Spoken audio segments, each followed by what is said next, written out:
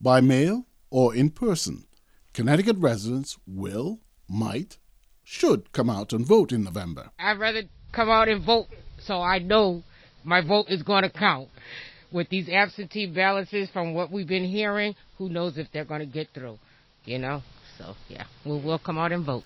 Jessica Bailey, an Ansonia voter, does not trust her absentee ballot would get counted in the upcoming general election. She's been listening to what President Trump has been saying. We're going to win this election. The only way they can take this election away from us is if this is a rigged election. We're going to win this election. That's right. We're going to win this. I'm Ebong Udama, WSHU's senior political reporter. I try to make sense of local and national policy by talking to the people who are directly involved. Next on Capitol Avenue, we look at how Connecticut's local governments build confidence in the election process. President Trump says he wants to win fair and square, and on Election Day. That's a tall order, with so many absentee ballots expected to be used this year.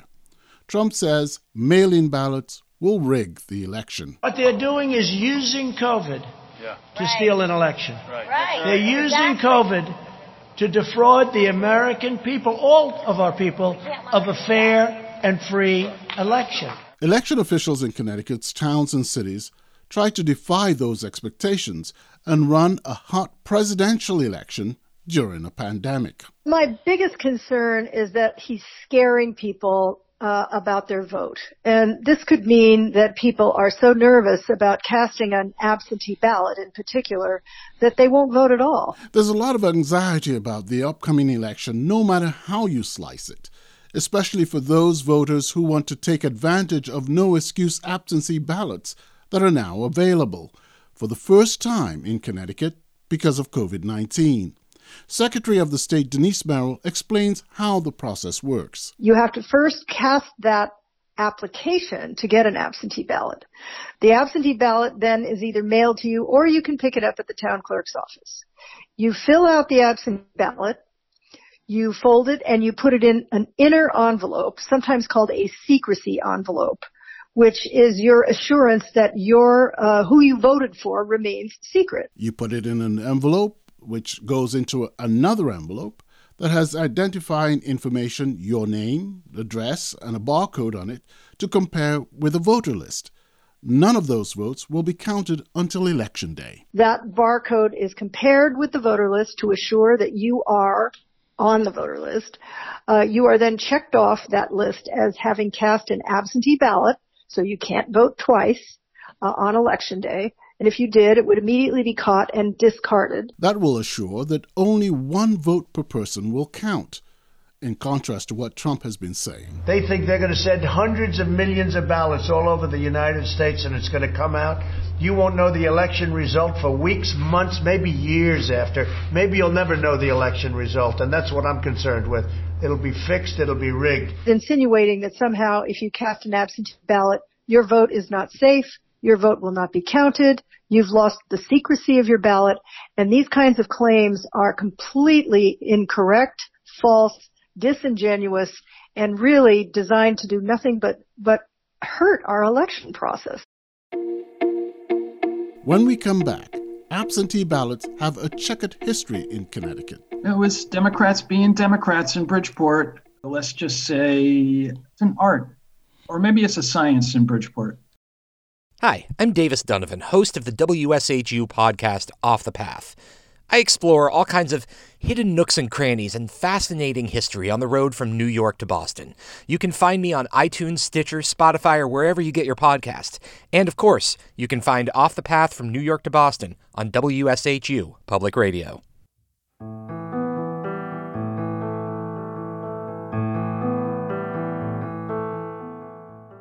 This is Capitol Avenue. I'm Ebong Udama. Joining me now is Ken Dixon, a longtime Connecticut reporter and columnist with Hearst Connecticut Media. Ken, how long have you been doing this? I cover the state capitol, government, politics, anything else I can get my grubby little hands on.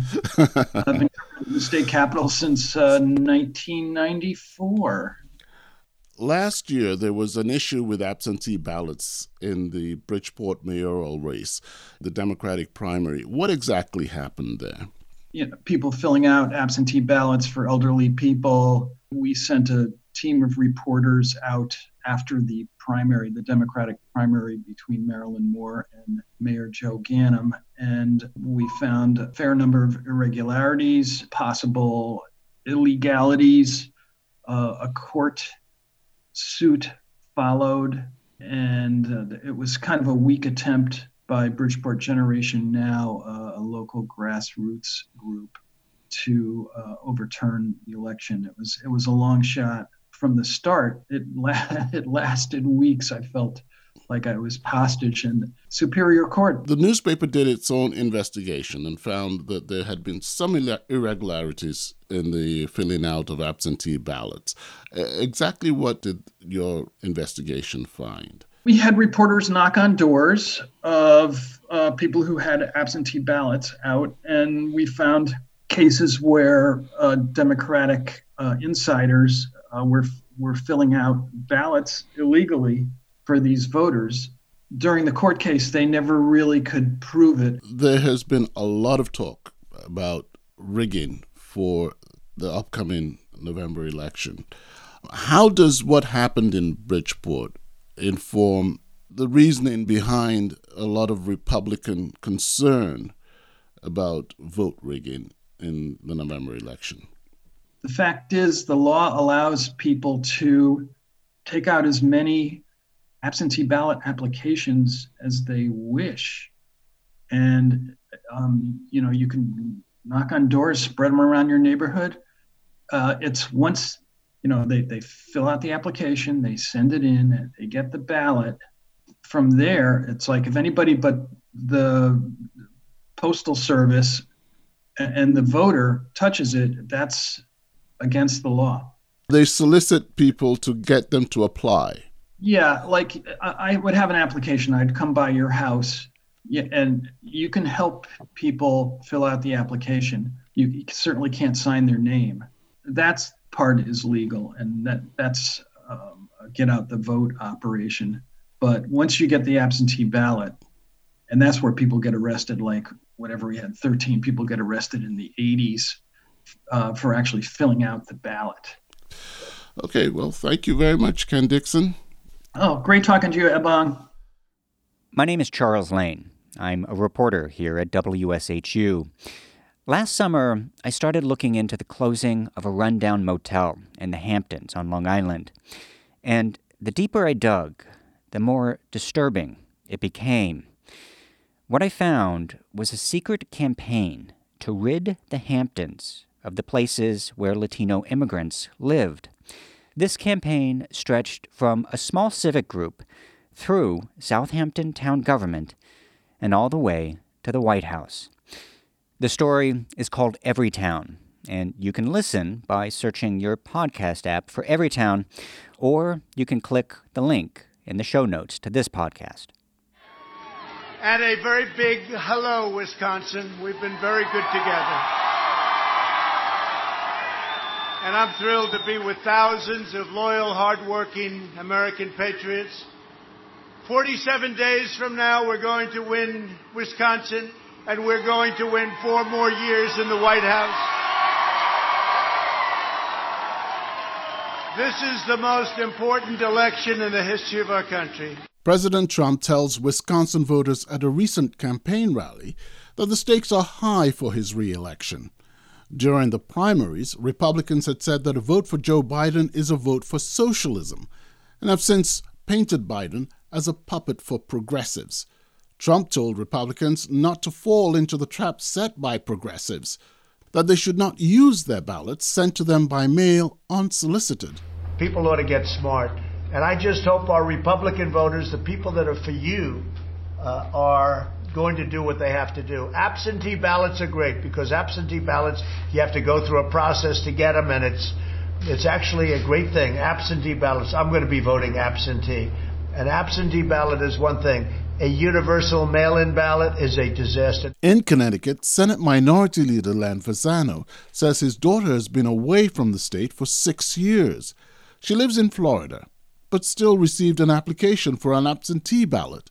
That means she's still on the voter rolls in Connecticut. She hasn't voted in Connecticut more than 6 years, and she's registered in a totally different state, which shows a lack of the ability of communication between our state and other states. Fasano says when she was in state, she voted Republican, but is on the voter list as an independent. Those are the ones that are going to be just as messed up as the primary ones were. So those lists haven't been cleaned.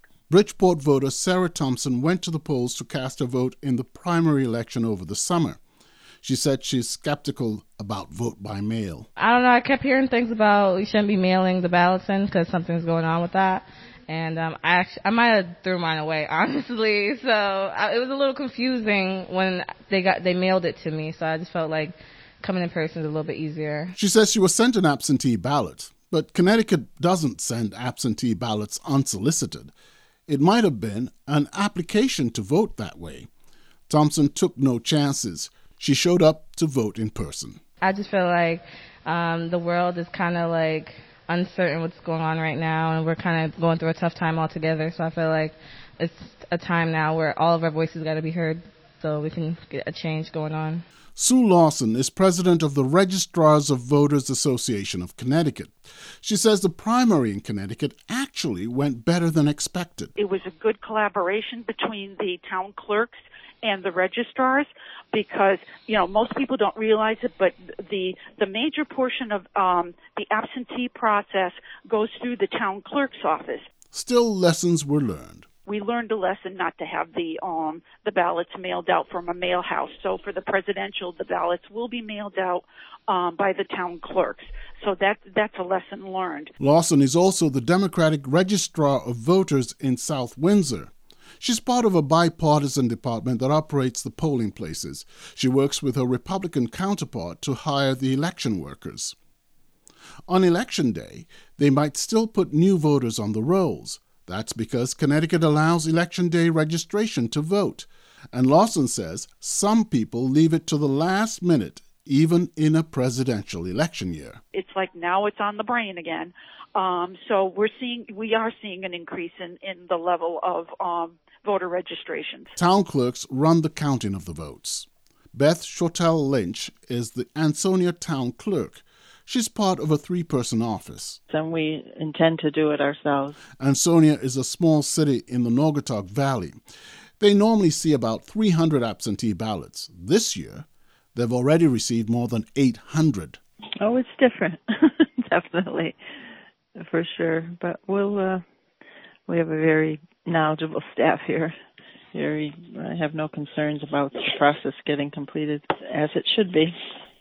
Town clerks are allowed to start counting absentee ballots at 6 a.m. on Election Day.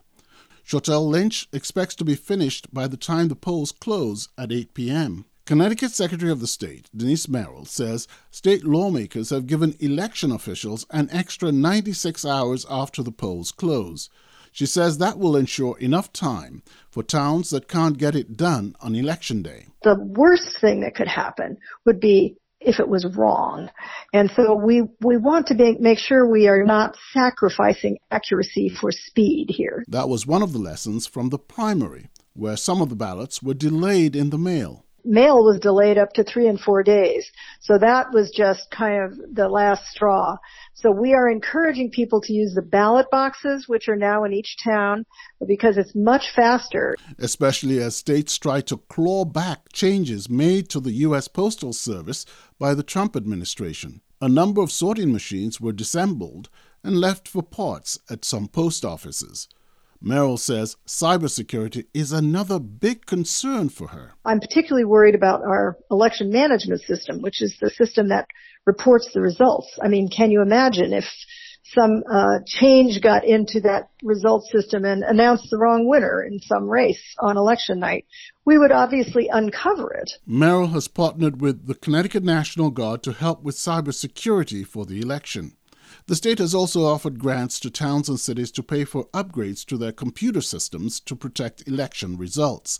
The towns can also decide to use the money for additional staff, better scanners for absentee ballots, or protective equipment amid the pandemic. That's the biggest enemy, is the distrust right now of the American public in elections. The U.S. Department of Homeland Security has issued several advisories about foreign interference in state election management systems. 4 years ago, Connecticut's election system was one of those targeted by Russian trolls. Senate Minority Leader Fasano says Connecticut still hasn't gotten it together. I think there's going to be mass confusion, potential litigation. I think there are going to be problems.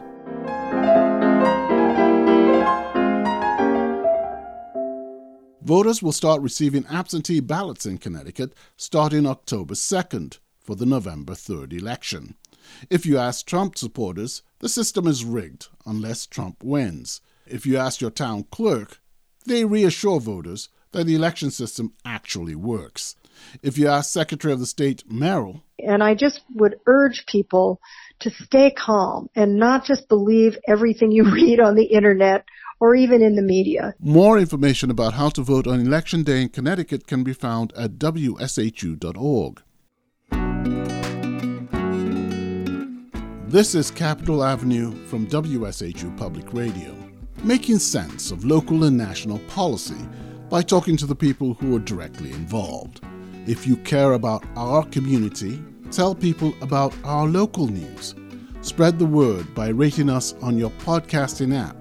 If you're listening on NPR One, press the Interesting button in the top right corner. This episode of Capitol Avenue was produced by J.D. Allen. WSHU's web editor is Dave Eisenstatter. Terry Sheridan is WSHU's news director, and Tom Kuzer is WSHU's program director. Special thanks to Ken Dixon for his reporting. I'm Ebong Udama. Thanks for listening. Until next time.